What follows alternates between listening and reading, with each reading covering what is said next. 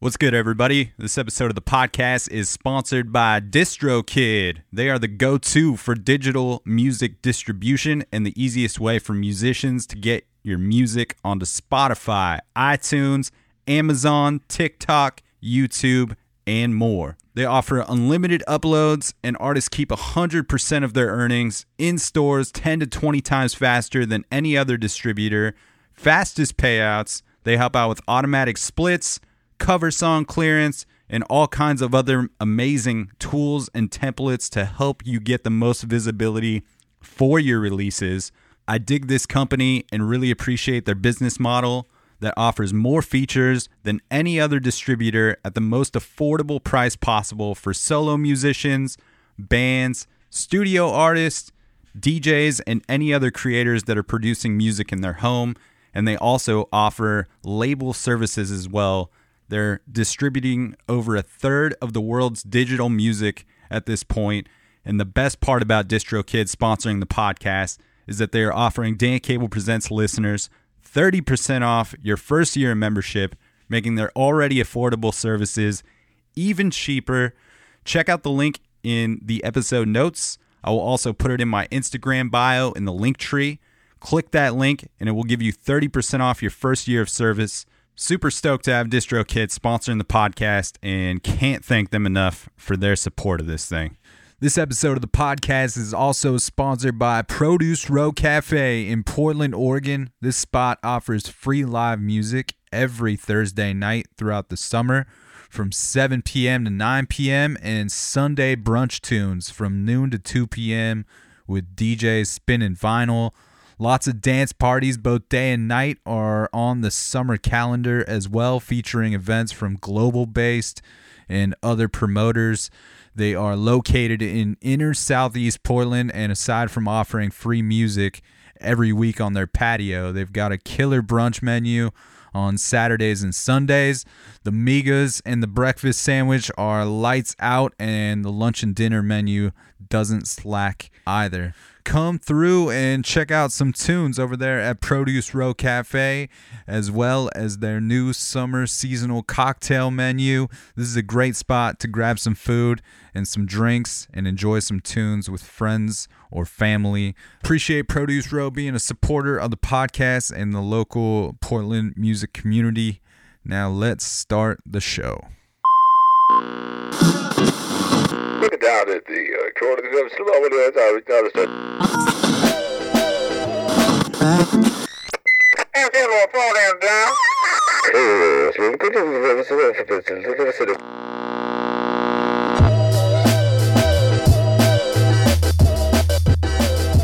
What is happening, everybody? Welcome back to another episode of the Dan Cable Presents podcast. Thank you for tuning into the program.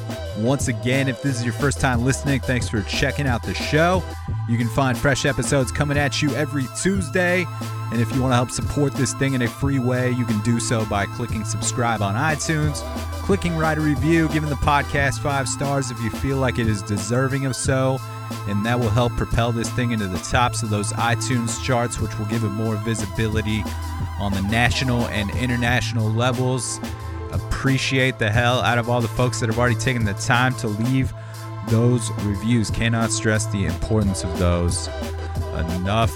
And if you're not listening on Apple, just hit like, follow, subscribe wherever you are listening from. Maybe tell a friend about the show if you are digging it. And I have also been dropping some monthly playlists every first of the month on Spotify and Apple, so you can check out those things. Just kind of a snapshot of some of the things that I am listening to regularly throughout the month and some things that are making it into my DJ sets. Speaking of DJ sets, I'm going to be at North 45 next Sunday.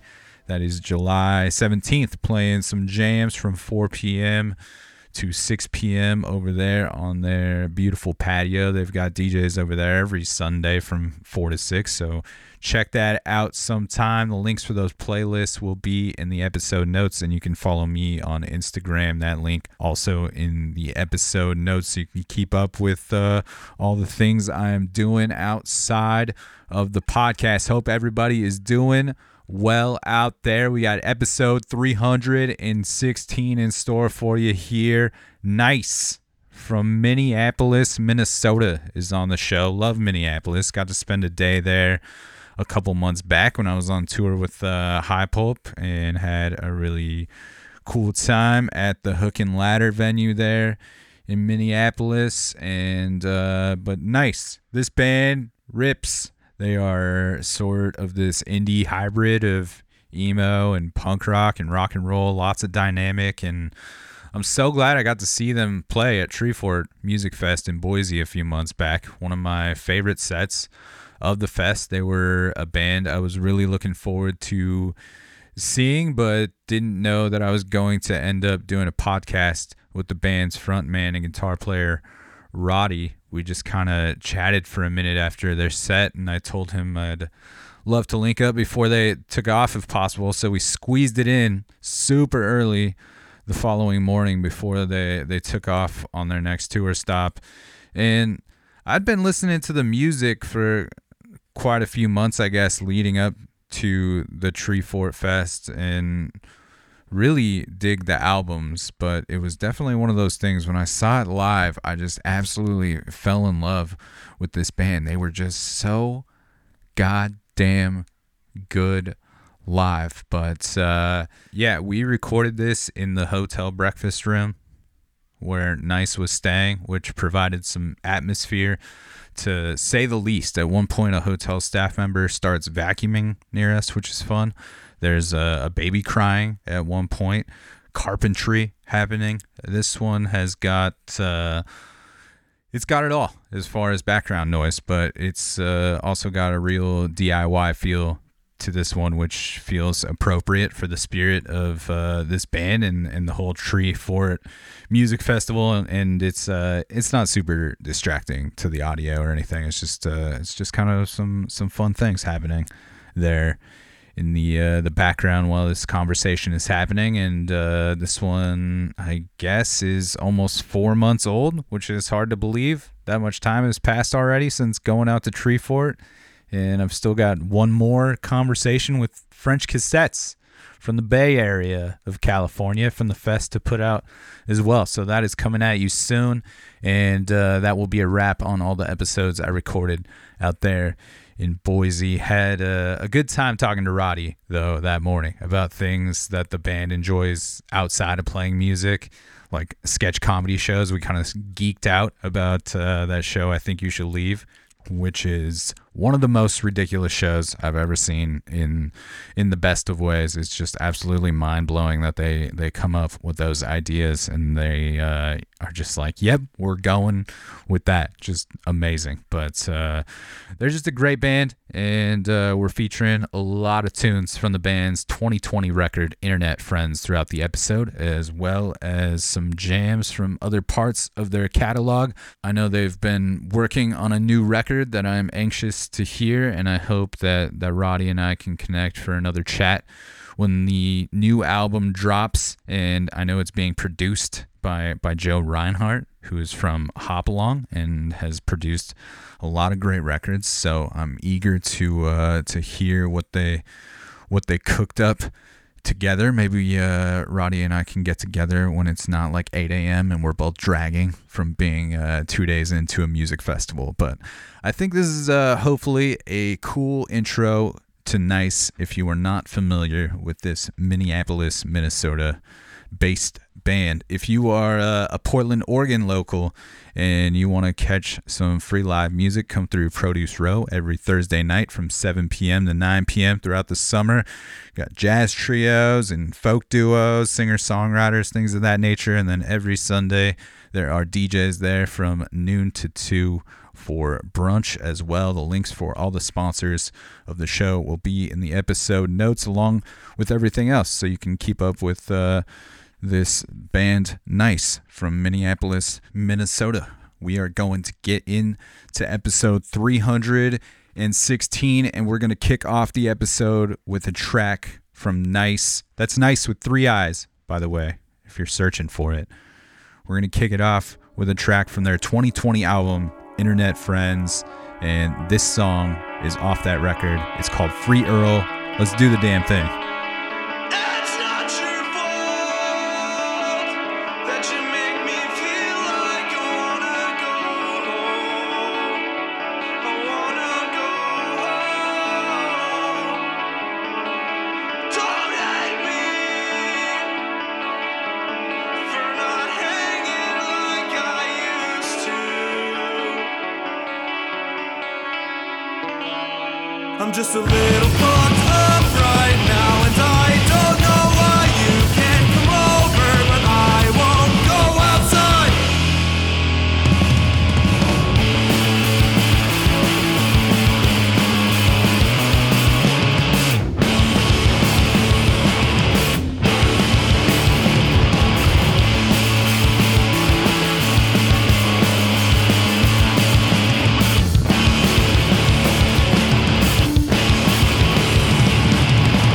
I wish I knew what was wrong with me. I got everything I wanted, but it's still not enough. Can you hear me? Did I repeat myself too much? I didn't mean to interrupt. I just get anxious when I don't talk for too long. I know that I talk too much. Next time I won't show up. I'll just stay home.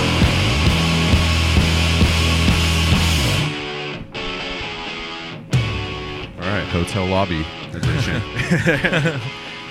You ready to jump into this Let's thing, rock. Roddy? Cool, man. Excited to chat with you, man. Your set last night was one of my favorites of the festival that I've seen in the first couple days here. Thank you. Yeah, it was a lot of fun. I loved being able to play a venue called the Shredder. I was like talking about that for like weeks. It was like, we're playing the Shredder. Yeah, for sure. It's like a cool little kind of dingy punk rock club. Yeah, for Here. sure. I liked the big like scary guy thing they had, like the big like I don't know, it was sculpture, statue, whatever the fuck it was. It was scary. Bobby It was cool. Hill on the wall. Yeah, for real.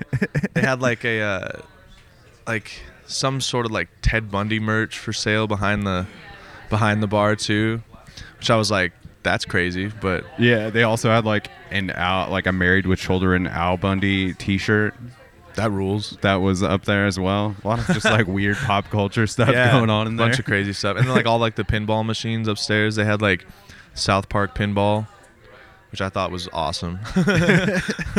Yeah, man. I came last night to see your set because I had stumbled upon your tunes in the last like few months and enjoyed what I heard there. So you're definitely like one of the bands that I wanted to see while I was out here, and I'm glad I didn't miss the set because I think I went from digging your band to like kind of falling in love with it and like becoming a real fan. Like I bought a T-shirt and shit yesterday, and I'm just kind of like all in on the nice stuff now. Thank you. Yeah, it's cool to finally get out here and play up in the wild, wild west. You know, For sure, yeah. Talk to me about what you were doing before Nice formed and like your entry point into music, man. So I'm originally from Montana. I grew up like in Montana. When I was 19, I moved to Minnesota and was going to music school, and that's how I met Sage and Abe, and that's how we just started rocking and practicing and stuff, and just kind of just immersing ourselves in the local scene and stuff. And then Zach joined like a year ago, but we were a three-piece for years. And Yeah, did you start playing music from a pretty young age? oh yeah, my mom is like an incredible singer and like was always like singing and playing music and stuff, and like she used to sing at weddings a lot. And I grew up wanting to be a country star because that was like what we were always listening to. I still love country music like a lot. I play it in the van all the time. Everyone puts their headphones on when I do it, but I play country music all the time. But yeah, was always like super into music and wanted to do something with it even from like a young age. There was one time when I was like 4 or 5, I was the ring bearer at a wedding, and at the reception, I got up and like mic grabbed and like sang "She Thinks My Tractor's Sexy" by Kenny Chesney. Letting it rip. Yeah. Do you feel like that country music and that storytelling has had an impact on the way you present things lyrically? Yeah, I think so. Definitely, like just like the emotional lyrics and stuff, and just like the sad lyrics. Definitely like it's had a big impact on me. And like, did you pick up an instrument then pretty young, since your mom was playing tunes in the house and singing? yeah, I think like I started playing guitar when I was 12, and that was because my stepdad had guitars and stuff, and like that was like my first like real like access to like playing guitar and stuff, and I was just like, I gotta learn how to play this. Like I heard Green Day, and then I was like, okay, I gotta learn how to play guitar. Were you just like learning a bunch of covers initially, or did you quickly kind of want to write your own tunes? I pretty quickly was like, I like learned how to play like a power chord and like where it like, and then that I could like move it up and down the neck and play it anywhere, and then just like was like, all right, cool, I want to play my own songs, and like wrote a lot of bad songs, a lot of bad songs, but that was always the goal, was like wanting to play my own stuff. And were you playing in bands at all back in Montana? Like, what was the music scene there for you? Like, did you have other friends that were playing at all? Yeah, I had a few. So my hometown is a super small town of like 1,500 people in the middle of nowhere. It's like 35 miles off the interstate, and like I played in bands like that would play like our local rec center or like a talent show or something, but I was never like really doing the thing, until I started Nice. Were you kind of always the front person? Is that kind of always your lane, even when you were had those early performances in high school and whatnot? Yeah, definitely. I've always like wanted to be like a rock star, front person. I'm very much a Leo and love attention. So. Likewise.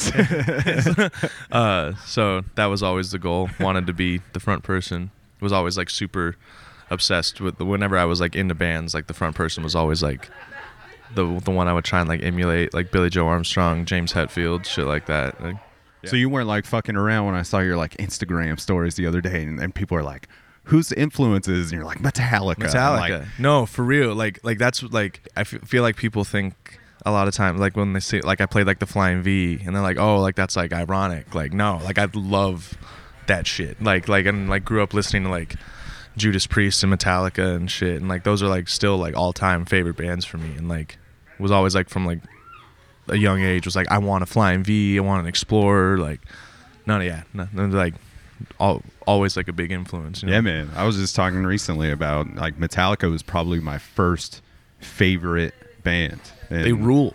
They still do, and like Yeah. I saw them a few years ago, and their 2-hour set is still fucking killing, and like it's still exciting, but.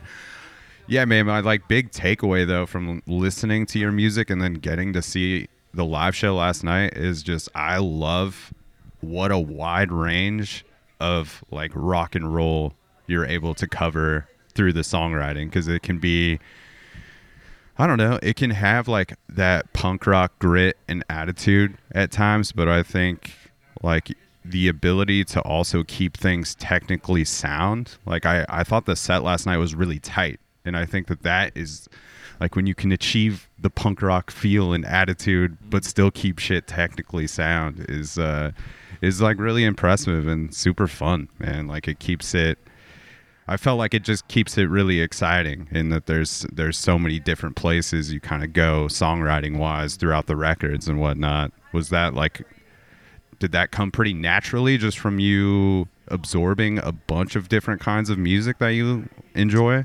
Yeah, I think so. Like I think like when Nice first started, like I like wasn't very good at guitar, and like was kind of just like coasting by. But as like we like played more and more and like toured more and more, like I got better at guitar. Our last album, Internet Friends, was like I want to do like math rock shit and like really like learn play some like shreddy stuff, and like I like a big goal for me is like wanting every album we do to sound different. I don't ever want to make the same record twice.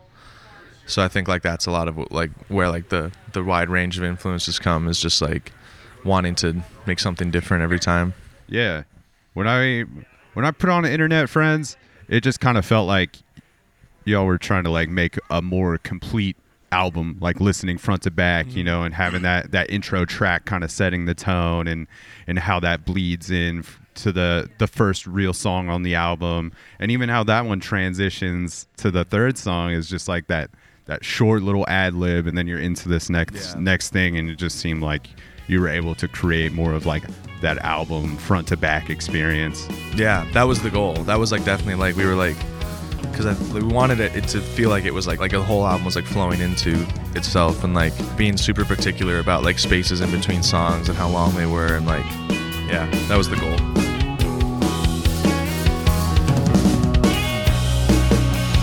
Maybe I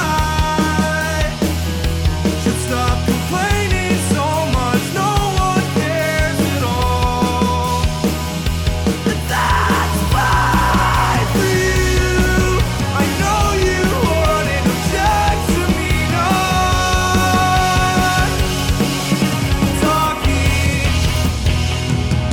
Don't call me. I'm staying in today. Was there a different approach to everything about that record opposed to the previous? Try to stay positive? I think so. I think like that record, like Internet Friends was like, all right, here comes like LP2, like we're writing for a full length, and then like, but like Try to Stay Positive was kind of just like in a lot of ways like the first like 10 songs we felt like super confident about that we could put on a record, and it was like, let's just do a full length, you know? Yeah. And what was it like for you coming from this small town in Montana and then hitting like a bigger city in Minneapolis, and kind of like probably being around, I would assume, like more musicians than you ever had? It was a shell shock for sure. Like it was like, it was like so exciting, you know? I remember just feeling like, almost like when I started like going to shows and being like, oh my God, like just, like a scene like actually exists out here. And it's like, it was like almost like overstimulating at times, because it was just like there's so much to do all the time, versus just like where I grew up, there's nothing to do ever. So it was just like, it was awesome, you know? Being around like more musicians was just cool as hell. Yeah. Was it intimidating to you at all, as far as, you know, presenting your music in front of people and being the front person for this band, and kind of having your like first real opportunity to, you know, represent yourself with this group? I think it was intimidating in the sense that it was just like, wow, like I'm meeting and like playing with like all these people who are like my favorite bands and stuff. And like growing up in where I grew up, it was like every band I was into like felt like this like far away thing, and it was never like I never like met anybody. And then like I think like definitely as like a younger person in a band was like a little like overeager to like meet a lot of like the bands I was meeting at that time. It was probably came off as super annoying, but I was just like super stoked to just like be a part of it, you know? Yeah, for sure. It's infectious to like kind of get to be around those people too, and For sure. it's awesome when you get to like be around a bunch of live music, and that makes you want to go home and write music. Yeah, play music. absolutely. Yeah, there's a lot of that, of like going to a show and just like being like, wow, I want to go home and write a song like this and like play and shit like this. I remember like the first time I went to like a house show and being like, whoa, this is the coolest fucking thing I've ever been to in my life. And it was, and it still is. I still love going to house shows and shit, and we don't play them as often anymore, but I love when we get to and stuff, and just being in that environment is just so cool to me. What about that environment do you enjoy? Is it just like kind of feeling like you're very close to the people that are attending the show, and there's not really any like barrier between anything? Yeah, I think there's like, I think like part of it is like it was something that was so exciting for me when like we first started gigging and stuff, and being like, this is just like the coolest thing I've ever been a part of. And then like, and also like there's just something cool about just like screaming like directly in people's faces and like eye to eye shit, and like being up on stage is cool, but like there's like kind of nothing that matches that vibe where like you're just right in people's faces.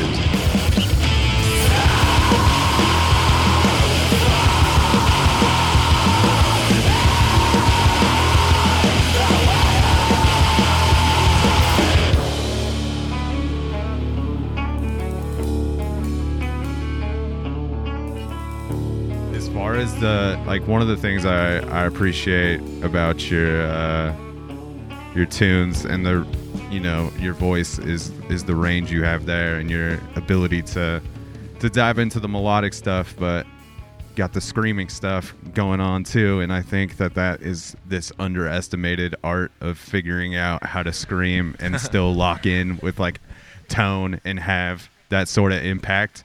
Did that come pretty naturally for you, figuring that out? And did you just kind of like naturally lean into doing the loud screaming stuff along with the melodic stuff?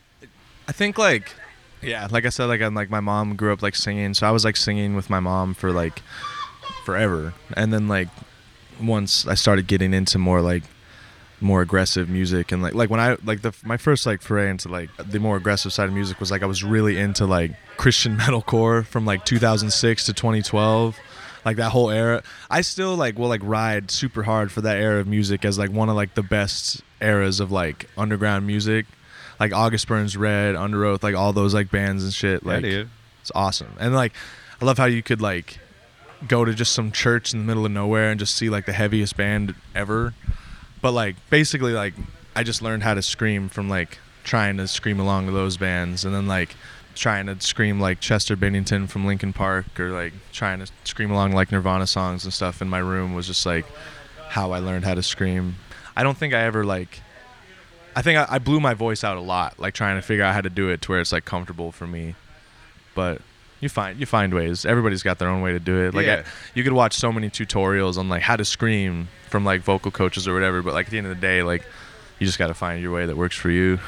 Yeah, but that's the thing, right? Is like there is that art to it of figuring out how to do it without blowing out your voice, and Yeah. and I don't think the everyday listener knows that, or like the people that don't like that music do not have any appreciation for like the skill that part takes, and to be able to like do it night after night without destroying your voice. Yeah, it's hard. It's like I think like now I feel like my voice is like pretty in shape, you know, but like over the pandemic, like after like a year and a half of like not really doing band practice, not really being able to scream along the songs in like my apartment or anything, like I almost forgot how to do it. And like it was like hard for me to like come back and like start practicing again, and like I got really discouraged a lot, like when I would like blow my voice out again. It would be like, damn, like did I just forget how to do this shit? Can I just not do this anymore? But you know, it gets back in shape after a while. It's just like any other muscle.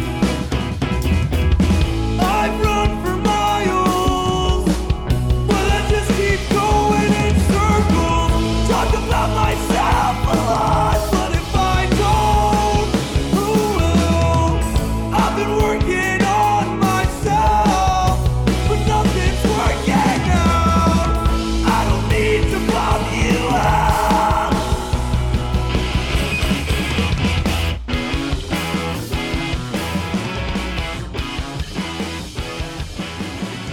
As far as the songwriting, are you mostly writing everything, initial ideas on guitar?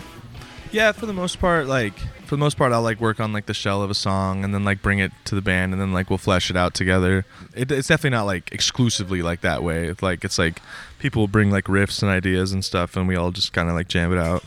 Is that that part where you bring that initial idea to the band? Is that usually a pretty safe space for you as far as feeling comfortable with bringing those initial ideas and taking criticism at times with them? Yeah, usually like I'll like I'll send like a video in the group chat or something and be like, what do you think of this? And then like people will be like, or nah, you know, like people like tell me yes or no, and then like what they like about it, and then if they like it, I'll bring it to the next practice and kind of just work on it like that. Is there points where someone else is bringing that initial idea to the room? It's mostly like riffs, like someone like Sage and Abe and Zach will bring like riffs, and then like we'll kind of like jam around the riff, and then like maybe I'll take it home and then like kind of work around it, and then like bring it back and kind of do it that way. Do you feel like your vocal approach is ever different when you're not bringing the riff and someone else is? Not necessarily like different as much as it's just like it kind of just like changes the way I write around stuff, you know, like if it's like a riff from like someone else, it's like usually a different riff than I would probably write. So it's like fitting it around that, you know. What about like recording of the records? Are you all doing this yourselves for the most part? We did Internet Friends ourselves, I think, and we also did most of Try to Stay Positive ourselves. But we just finished recording a record in Philly with Joe Reinhardt. That was really fun to do. And like it was cool to like go on location and like stay there for like a week and a half and like make a record and then like just kind of do it that way. Yeah, you feel like that created like just a different vibe, getting that opportunity to be somewhere else. And definitely, yeah, it was definitely like a vibe switch, and like just getting like someone else's input on stuff. Like a lot of stuff changed like while we were recording, and like changing the form of songs and like lyrics and stuff. And then like it's just cool to get like another set of ears on it, because like when it's just like the four of us just doing shit over and over again, it's like practicing it the same way. It's like it's hard to like find what to change on it sometimes, because it's just like you end up hearing it the same over and over again. It's just like how you hear it. But then like getting someone else's ears on it, be like, hey, maybe we try this, and it's like, oh yeah, that sounds cool as fuck. Yeah, for sure. Is it easy for you to kind of hear those ideas right away and kind of, you know, maybe not be so locked into what your vision was for the song if somebody has a better idea or just wants to try something? I think it was easier than I thought it was going to be. Joe's so easy to work with too. Like he doesn't come at you with ideas like in like a negative way. It's just more so just like, hey, maybe we should try this. And then like usually it's just like, yeah, that sounds fucking awesome. Like, let's do that. I think in past records I may have been a little more standoffish to that sort of approach, and maybe have been a little more like up my own ass about it. But like I think with this one I wanted that a lot, like really wanted that like other set of ears and like set of opinions, and just kind of like, yeah, just wanted to try something different. And as far as like the mixing of the records, are you all like pretty hands-on and like wanting to kind of be in the room together with those things, like with the previous records that are out? Not really. Like we kind of like Abe mixed our last mixed Internet Friends, and he would just mix it and like send it to us. And then like we'd send back notes, kind of. But like, no, we don't usually sit in the same room or anything.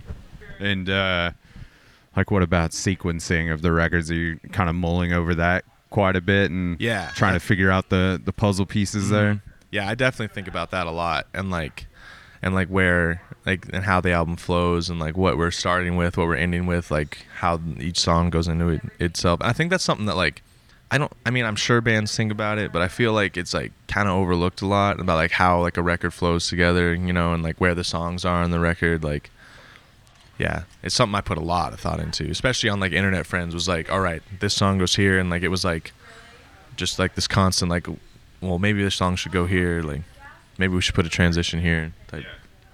I appreciate at times that you're able to be, you know, you can dive into the sad boy emo stuff with the lyrics, but also seems like you like to keep it pretty loose and fun a lot of the times as well. Is it important for you to kind of have that balance and not feel like everything is so serious in regards to the tunes? Yeah, definitely. Because like I feel like if it was just like super serious all the time, like it wouldn't be like authentically us, you know. I don't think like we're like a super serious group of people, and like we love to joke around, love to have fun, like, and like I think it's like important to me, at least, to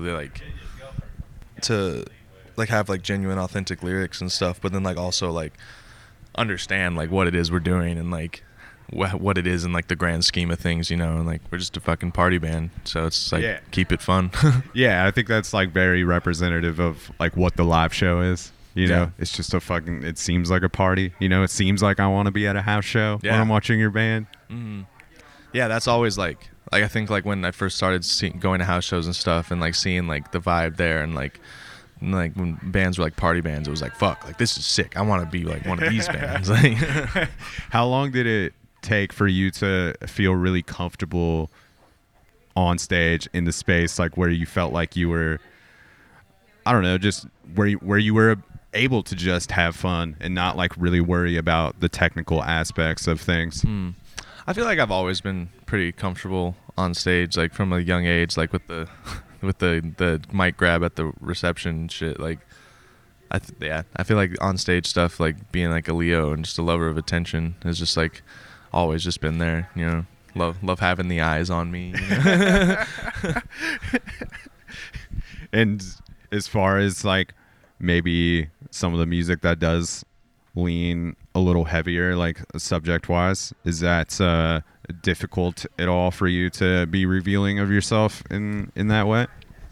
I think it is in like the sense where it's easy for me to like deal with things and like process things using like humor, and that's just kind of just like my automatic like defense mechanism. And like I really like on Internet Friends at times, and then like also on this new record, like try to like be a little more vulnerable and like kind of push myself in that regard, and not just like automatically defer to like jokes about smoking weed and shit. You know? Yeah, for sure. I think Sugar Smacks off the Internet Friends record, I thought was like a very cool representation of that vulnerability, but also like keeping things loose too when you're like talking about seeing yourself and your dad, or seeing your dad and yourself and things like that, or those like revealing moments they're pretty cool. Thank you. Yeah, I feel like that yeah, I forgot about that song. I'm glad you mentioned it. I really like that song. It's I think like especially on Internet Friends, it's one of my more like proud lyrical moments.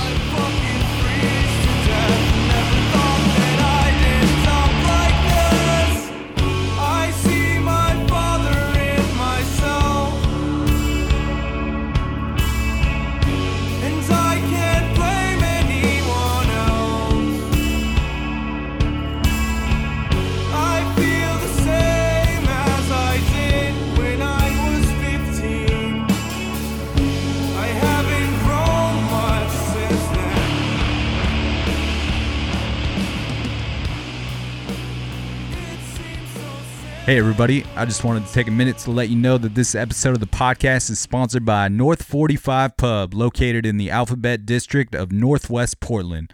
They've got a killer selection of Belgian beers and an extensive liquor wall of over 200 bottles.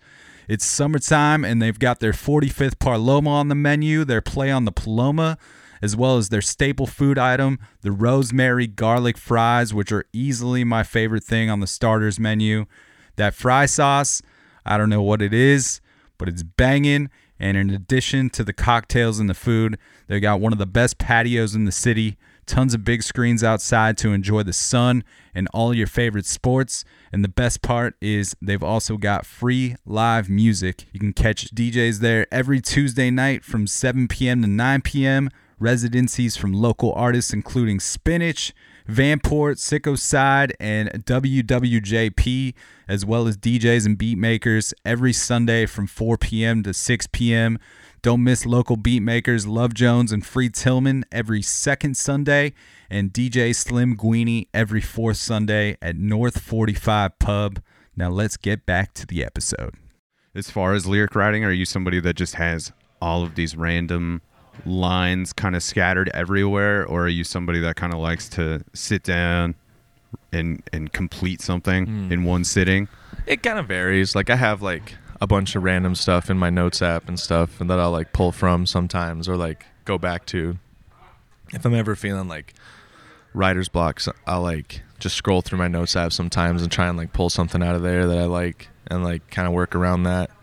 But I feel like for the most part it does happen like kind of just be jamming with like a riff I really like and kind of just like going along with that. Yeah, do you find that you'll even dig back to something that maybe you wrote this line like 3 years ago, or something that like sparks something for you? Yeah, definitely. I think like Blunt Force Marijuana, like that song exists, like the riff to that song existed for like 2 years before we like made it a song. And like, yeah, I think just like we were looking for like one more song on Never Better, and I was just like, well, this riff is cool, and then like we just wrote around that. Is it kind of interesting to you to kind of see how maybe old thoughts will kind of show themselves later, and maybe how those like the meanings of things that you wrote years ago will change over time? Definitely. I think it's like cool to like look back at like old songs and like kind of like think about like what songs meant to me when we put them out, and then like my relationship with them now, you know, just changes a lot over time. Are you someone that's pretty open with showing your lyrics to the other dudes before they're done? Like, will you consult with them at all about the stuff you're writing, or is it kind of more of a thing where you like to bring it to them when it's a little more fleshed out and finished? Yeah, I usually like to bring it when it's like a little fleshed out and like I'm like more confident with the lyrics and stuff. I'm not like against like feedback with like lyrics and stuff, but it's like one of those things where it's like, if like I want to write the lyrics, if I'm singing them, like it's like I want to write it. Yeah. Is that mostly just so that you feel like you can do it genuinely and have the passion behind it when you are singing, or kind of understand like what the attitude of each emotion is? Yeah, I think so. Definitely. It just feels like it's coming from like my perspective, you know. I swear I'm trying. Please don't remind me who I was or why I'll never change. I swear I'm trying. Please don't remind me who I was or why I'll never. That Born to Run cover, that Springsteen. The boss, baby. The boss. How did that come about, you doing that jam? Bruce Springsteen is my favorite artist of all time, and like I've always wanted to cover like that song specifically, and we were just bored over quarantine, and it was just like, well, let's fucking write the sickest, or not write, let's record the sickest fucking Bruce Springsteen cover. Abe's dad actually played the saxophone solo on Oh, that. that's amazing. Yeah. That's so so shout cool. out Doug. That's rad.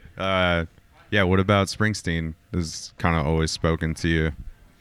I just love the way he tells stories, and like how it just feels very like real and very like, I want to say like blue collar, but that sounds cheesy, but it just feels like, I don't know, it just feels like it comes from like a perspective I identify with, and like it doesn't come from like, I don't know, it's not like fancy, or it's just the boss. You Yeah, know? it's nothing too highbrow. and, Yeah. like feels like anyone can kind of connect to it. It's Yeah. nothing too far out or pretentious. And it's fun. Like it's like, you know, serious lyrics, but like never really takes itself too seriously, and like, and also just, it's just sick. When you let me in, I wanna be your friend. I wanna guard your dreams and visions. Just wrap your legs around these velvet rims and strap your hands across my engines. Together we can break this trap. We'll run till we drop, and baby we'll never go back. Oh, will you walk with me out on You know, the like line? the dude from, have you ever seen The Sopranos? Yeah. You know, yeah, the guy who plays Syl is Bruce Springsteen's guitar player. Yeah. When I found that out, I was like, wow, that's the coolest shit ever. I think that rules. Like he just like was Bruce Springsteen's guitar player for years, and then was like, you know what, I'm gonna get into acting. Right? So he's in like one of the most, acclaimed bands of all time, Yeah. and he's a part of one of the most acclaimed Yeah. TV shows of all time. Both from New Jersey. Yeah, so Yeah, rad. the two things from New Jersey that are the two coolest things from New Jersey: The Sopranos and Bruce and the E Street Band. He's part of both. That's pretty rocking. Do you find that pop culture is like a big influence or reference to the things that you're writing, or like even song titles at times? Definitely song titles. A lot of like, especially stuff on like internet friends is like there's a lot of like meme titles and a lot of like jokes that are like inside jokes and also like pop culture references and stuff. And You like kind of having those Easter eggs as well for the people that identify with those things. and a lot of the people who like really know the lore of Nice and stuff, like little like inside jokes about shit that goes on, you know. Try to keep that stuff Yeah, around too Yeah. as well for Yeah. the people that have been paying attention for a while and whatnot. Yeah, and bring back stuff, you know. Is there ever like parts where you'll kind of like reference another, like a previous song or anything like throughout the lyrics, or what do you mean by keeping the lore of of Nice kind of present in that? Yeah, I think there's some references on the new album to like older songs and stuff, and like how we grew away from like stuff. I think like a lot of like our song Coachella is a reference to. I had a viral tweet on the Nice account on one of the first. So I've had our band Twitter account suspended 3 times And What are you doing on there, Roddy? so I woke up and tweeted, I could kill and eat Ben Shapiro and not lose a minute of sleep over it. And all of his fucking conservative wacko fans found it. And I spent the whole day like fighting with them. It was awesome. It was like, I was having so much fun. And then apparently so many of them like reported the account that like they permanently suspended it. And which I think is lame. All the shit that I see on Twitter all the time, all the fucked up shit people say, and then like I feel like what I said was pretty tame. And but yeah, they suspended the account, and then like the other 2-3 times it's been suspended has been like they just found it, and so like on the new Twitter account it doesn't say nice at all, like with 3 eyes. It'll have like 3 middle finger emojis for the eyes, or like the account is like nice band, but band is spelled like BANNED, and then like it's like N666CE, like, so you can't have like our band name on the actual account, which is annoying and stupid and makes it hard to find, but like it's whatever. But the name Coachella is like a reference to like a viral tweet I had about Coachella being too expensive, and just like little shit like that, you know. Our music video for Blunt Force Marijuana has a lot of like references to like running jokes we make, and like cartoons and shows we like and stuff, and it's just like a bunch of Easter eggs about shit. Yeah, is there a lot of crossover between everyone in the band as far as stuff you guys enjoy, whether it's like music or TV and stuff like that? Yeah, I think so. Like we definitely like. You ever seen the show I Think You Should Leave? Yeah, I love that show. Oh, I love that fucking show. Dude. That's like our show. Like, there's been tours where we've like, What's the joke? yeah, what's the joke? Yeah, that show rules. There's been tours where we've like pulled up to people's houses and been like, have you ever seen this show? And they're like, no. And we're like, oh, okay. And we like play the whole This is fucking what we're thing. doing for the rest of the day. Yeah, just commandeer like these people's TV, like, and be like, all right, 3 hours later, we have watched all of it. But yeah, it's like that we really love. Like, we watch a lot of like, there's another show called Auntie Donna's Big Ol' House of Fun. That's like a similar skit show to I Think You Should Leave, but it's from New Zealand. Okay. And like it's just these dudes from New Zealand like making jokes, and like we all really like that one. There's this place called Garth Marenghi's Dark Place, or there's a show called Garth Marenghi's Dark Place that we all watch. I'm not a huge fan of that one, but everyone else really likes that one. Yeah, I watch a lot of Simpsons. Like the other night at a hotel, we all fell asleep watching South Park, and just because it was on, and we woke up in the morning and South Park was like still playing, so we just like watched South Park in our sleep all night. Just let it roll. Let it roll. This is what's yeah, this is creeping the vibe. into the dreams. Yeah, and I woke up and everyone was like, damn, I tried to Zach was like, Roddy took the remote, I couldn't turn off South Park all night. And I was like, dude, like it was right next to you the whole night. I handed it to you before I fell asleep. He was like, oh, I don't remember that. Dude, that I Think You Should Leave bit where they've got the it's the funeral service where the coffins keep dropping out of the Coffin box. flop. Oh man, that's one of my favorites from that for sure. Just filming a bunch of funerals and putting on the ones where the bodies fly out. I really like the one where they're playing charades, and he's like, it's the jazz guy, and with Tim Heidecker. He's like, your record collection's pretty meat and potatoes, Liz. Oh, thanks. No, I just mean you don't have anything rare in there. Yeah, and it's great that they have Tim in there because it's very like Tim and Eric. Yeah, I feel for real. like is definitely along those same lines. Yeah. I also just think Tim Robinson is just like the craziest. He's just so cool. He's really good at skating, and like he'll post like videos of him on Twitter, or like someone, he's not on Twitter, but someone will post like videos of him on Twitter of him just like landing a kickflip. Like he'll just like pull up to like skate with like a bunch of kids, and it's just like this like 45-year-old dude just skating with all these kids. It's so fucking cool. A friend of mine, like he lives in Detroit, and like they were working at this coffee shop, and like he would just come in there all the time and just get coffee, and I would be like, do you like ever like talk to him? And she's like, no, like he's just a guy like getting his coffee. It's like, I would punish the shit out of that guy. There's like a few people, like if I were to meet them, like I would be a huge punisher, and I think Tim Robinson's one of those guys. That's so awesome. He also really loves Turnstile, and he like goes to Turnstile shows like all across the country, like all the time. It's so fucking cool. Dude, you just gotta send him like a nice shirt I or know, something, you know? for real. Figure out how to make him a fan. Yeah, for real. I need it. So like the overall vibe though is like keep it laughing amongst everybody and just trying to keep those vibes carrying through and having a good time, whether Yeah. it's on stage or in the Yeah. van cruising Yeah. around. I feel like you got to, like, especially like in the van and stuff. It's like you just got to find ways to keep the vibes up, especially on like we just did this fucking 30-hour drive from Texas to Idaho over the past few days. I was just like, got to find ways to keep the vibe up because there ain't much between Texas and Idaho to look at until you get to Colorado.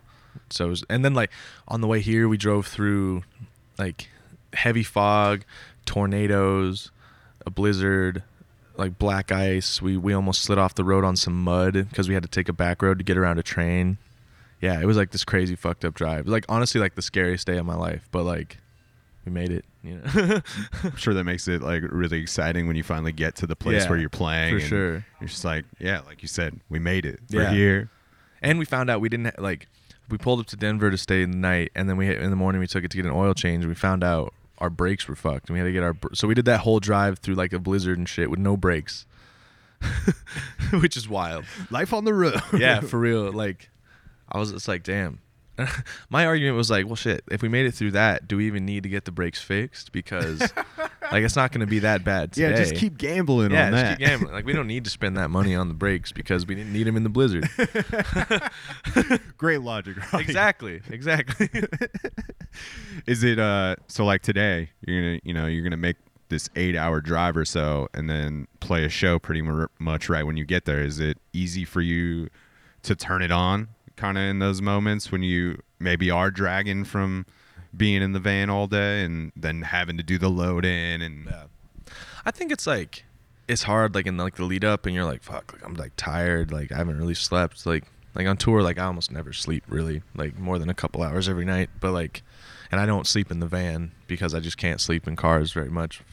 I sometimes will get like 20 minutes of sleep in the van, but for the most part I can't sleep in the van. And like it's hard in the lead up to a show where it's like, fuck, I'm exhausted, and then but like once you get set up and like, you know, the amps turn on and shit gets loud and like you hear the feedback and shit and like there's people, it's just like, all right, let's rock, you know. for sure.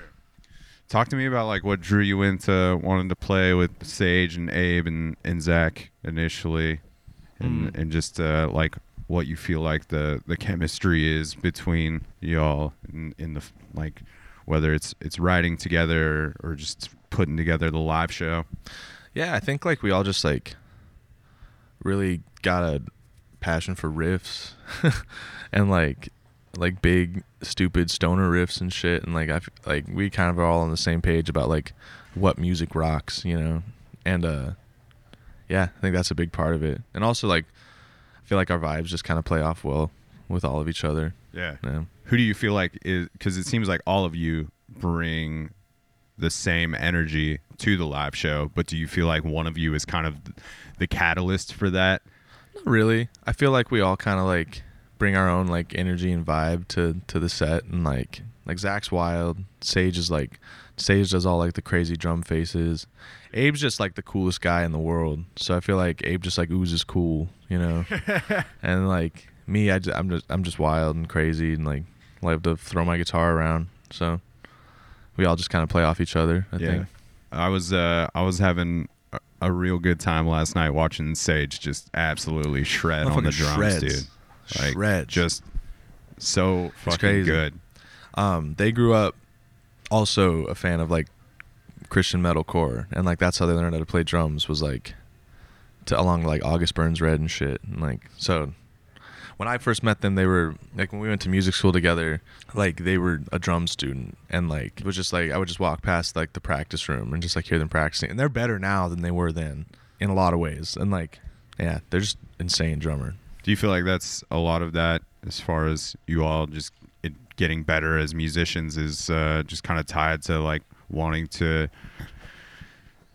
I don't want to say impress each other, but just like keep trying to raise the bar together and want to get better, become better musicians, and push each other in that way?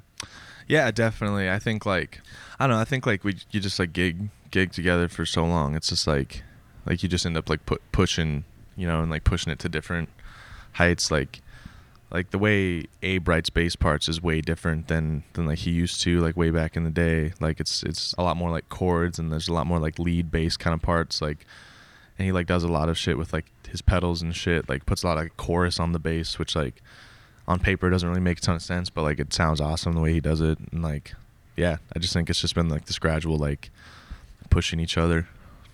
Yeah, man. Like I said, the live show was incredibly tight. As much of the high energy that was there, it was just I was very impressed, and definitely just made me fall in love with your band. So I know you got a long drive ahead of you. So I want to play the episode out with Blunt Force Marijuana, which is a track you've talked about a couple times in this conversation. This is one of my favorite tunes from the band, and I think it was maybe my entry point into checking out your music was this song, and it definitely grabbed me quickly. Is there anything you remember about this one coming together, or whether it was the writing of it or recording of this one? I think this was like writing Never Better. I think there was like the first time that like any of us were like, whoa, like this is cool, like this is like awesome. And like I think like that song's like one of the best ones off that EP. And like, yeah, that riff's cool. Recording it, we recorded Never Better. We did like 2 midnight to 6 a.m. sessions, like back to back, and like Sage didn't sleep at all for like 2.5 days about it. And like I took a shit ton of Adderall and didn't really sleep, and just like to get through like the recording process. And it was like there's something cool about like you put yourself in like these like really like uncomfortably short time frames, and you're like, all right, you have this much time to get it done. And like I just think that shit's cool. Yeah. Do you feel like you thrive kind of like in that space rather than having this open-ended amount of time to create something? Definitely. I think it's just a different vibe, like I think we've done both, and like I think like Internet Friends was like this open thing of just like, oh well, we have like all this time to do it, and like which was awesome. We got to hang out a ton and like make a record, and like but like doing it in that like 2 midnight to 6 a.m. sessions was just like, I don't know, it's just like it's chaotic, it's stressful, but like it's almost like it's to be like cheesy, it's like how like pressure makes diamonds and shit. Like I feel like kind of like that kind of vibe. Like, and like on this new record too, like we had 8 days to make a record, and like which it feels like a lot, but it doesn't end up being a lot.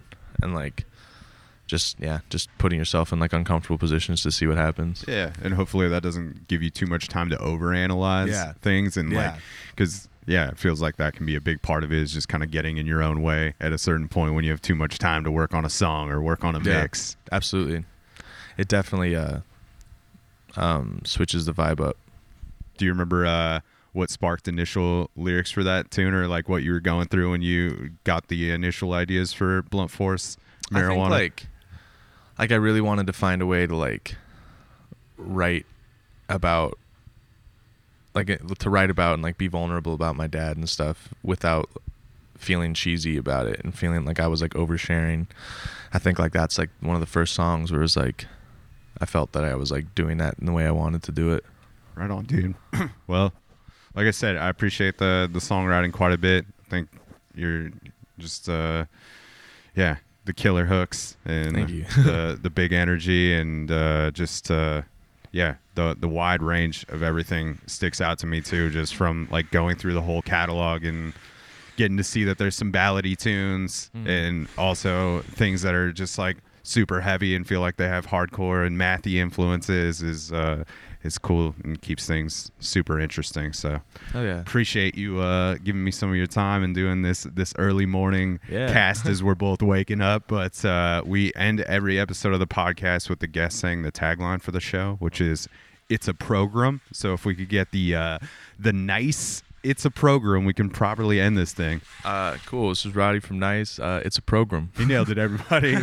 Check out Nice. I'll put all the links in the episode notes so you can keep up with the band. Check out their Audio Tree performances and all their other records that are available on all the streaming services.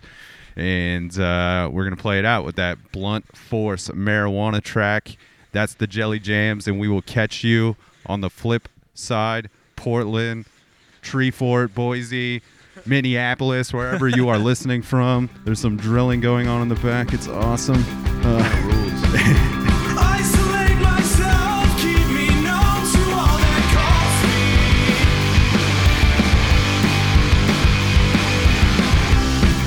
I haven't seen my friends in days, they probably don't care.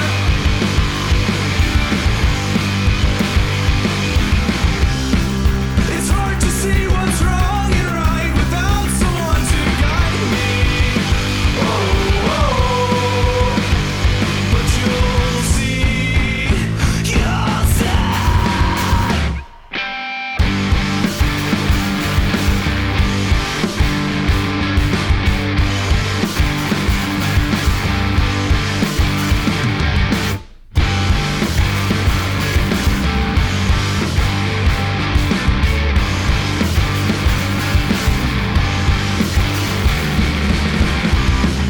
It's like my father told me, I've got no direction.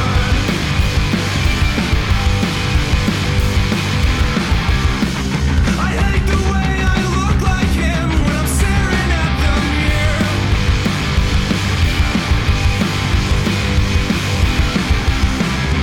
Keep your fucking promises, they don't mean shit to me anymore. But you'll see, you'll see.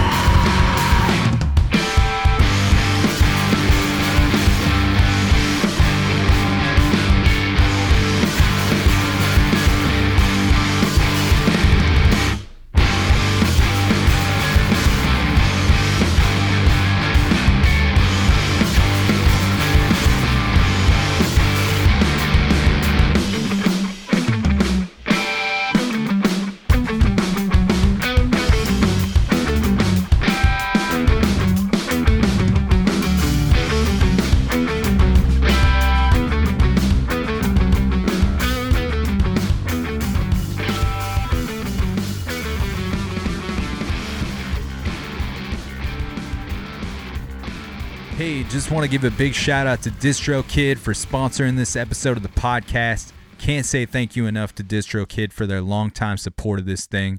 Make sure you go into the episode notes and find that DistroKid link to receive 30% off your first year of membership, making their already affordable prices even cheaper for you. So make sure you take advantage of that. You can also find the link in my link tree in my Instagram bio. Big thanks to DistroKid and the other sponsors of the show, Produce Row Cafe and North 45. Stay up, stay tuned.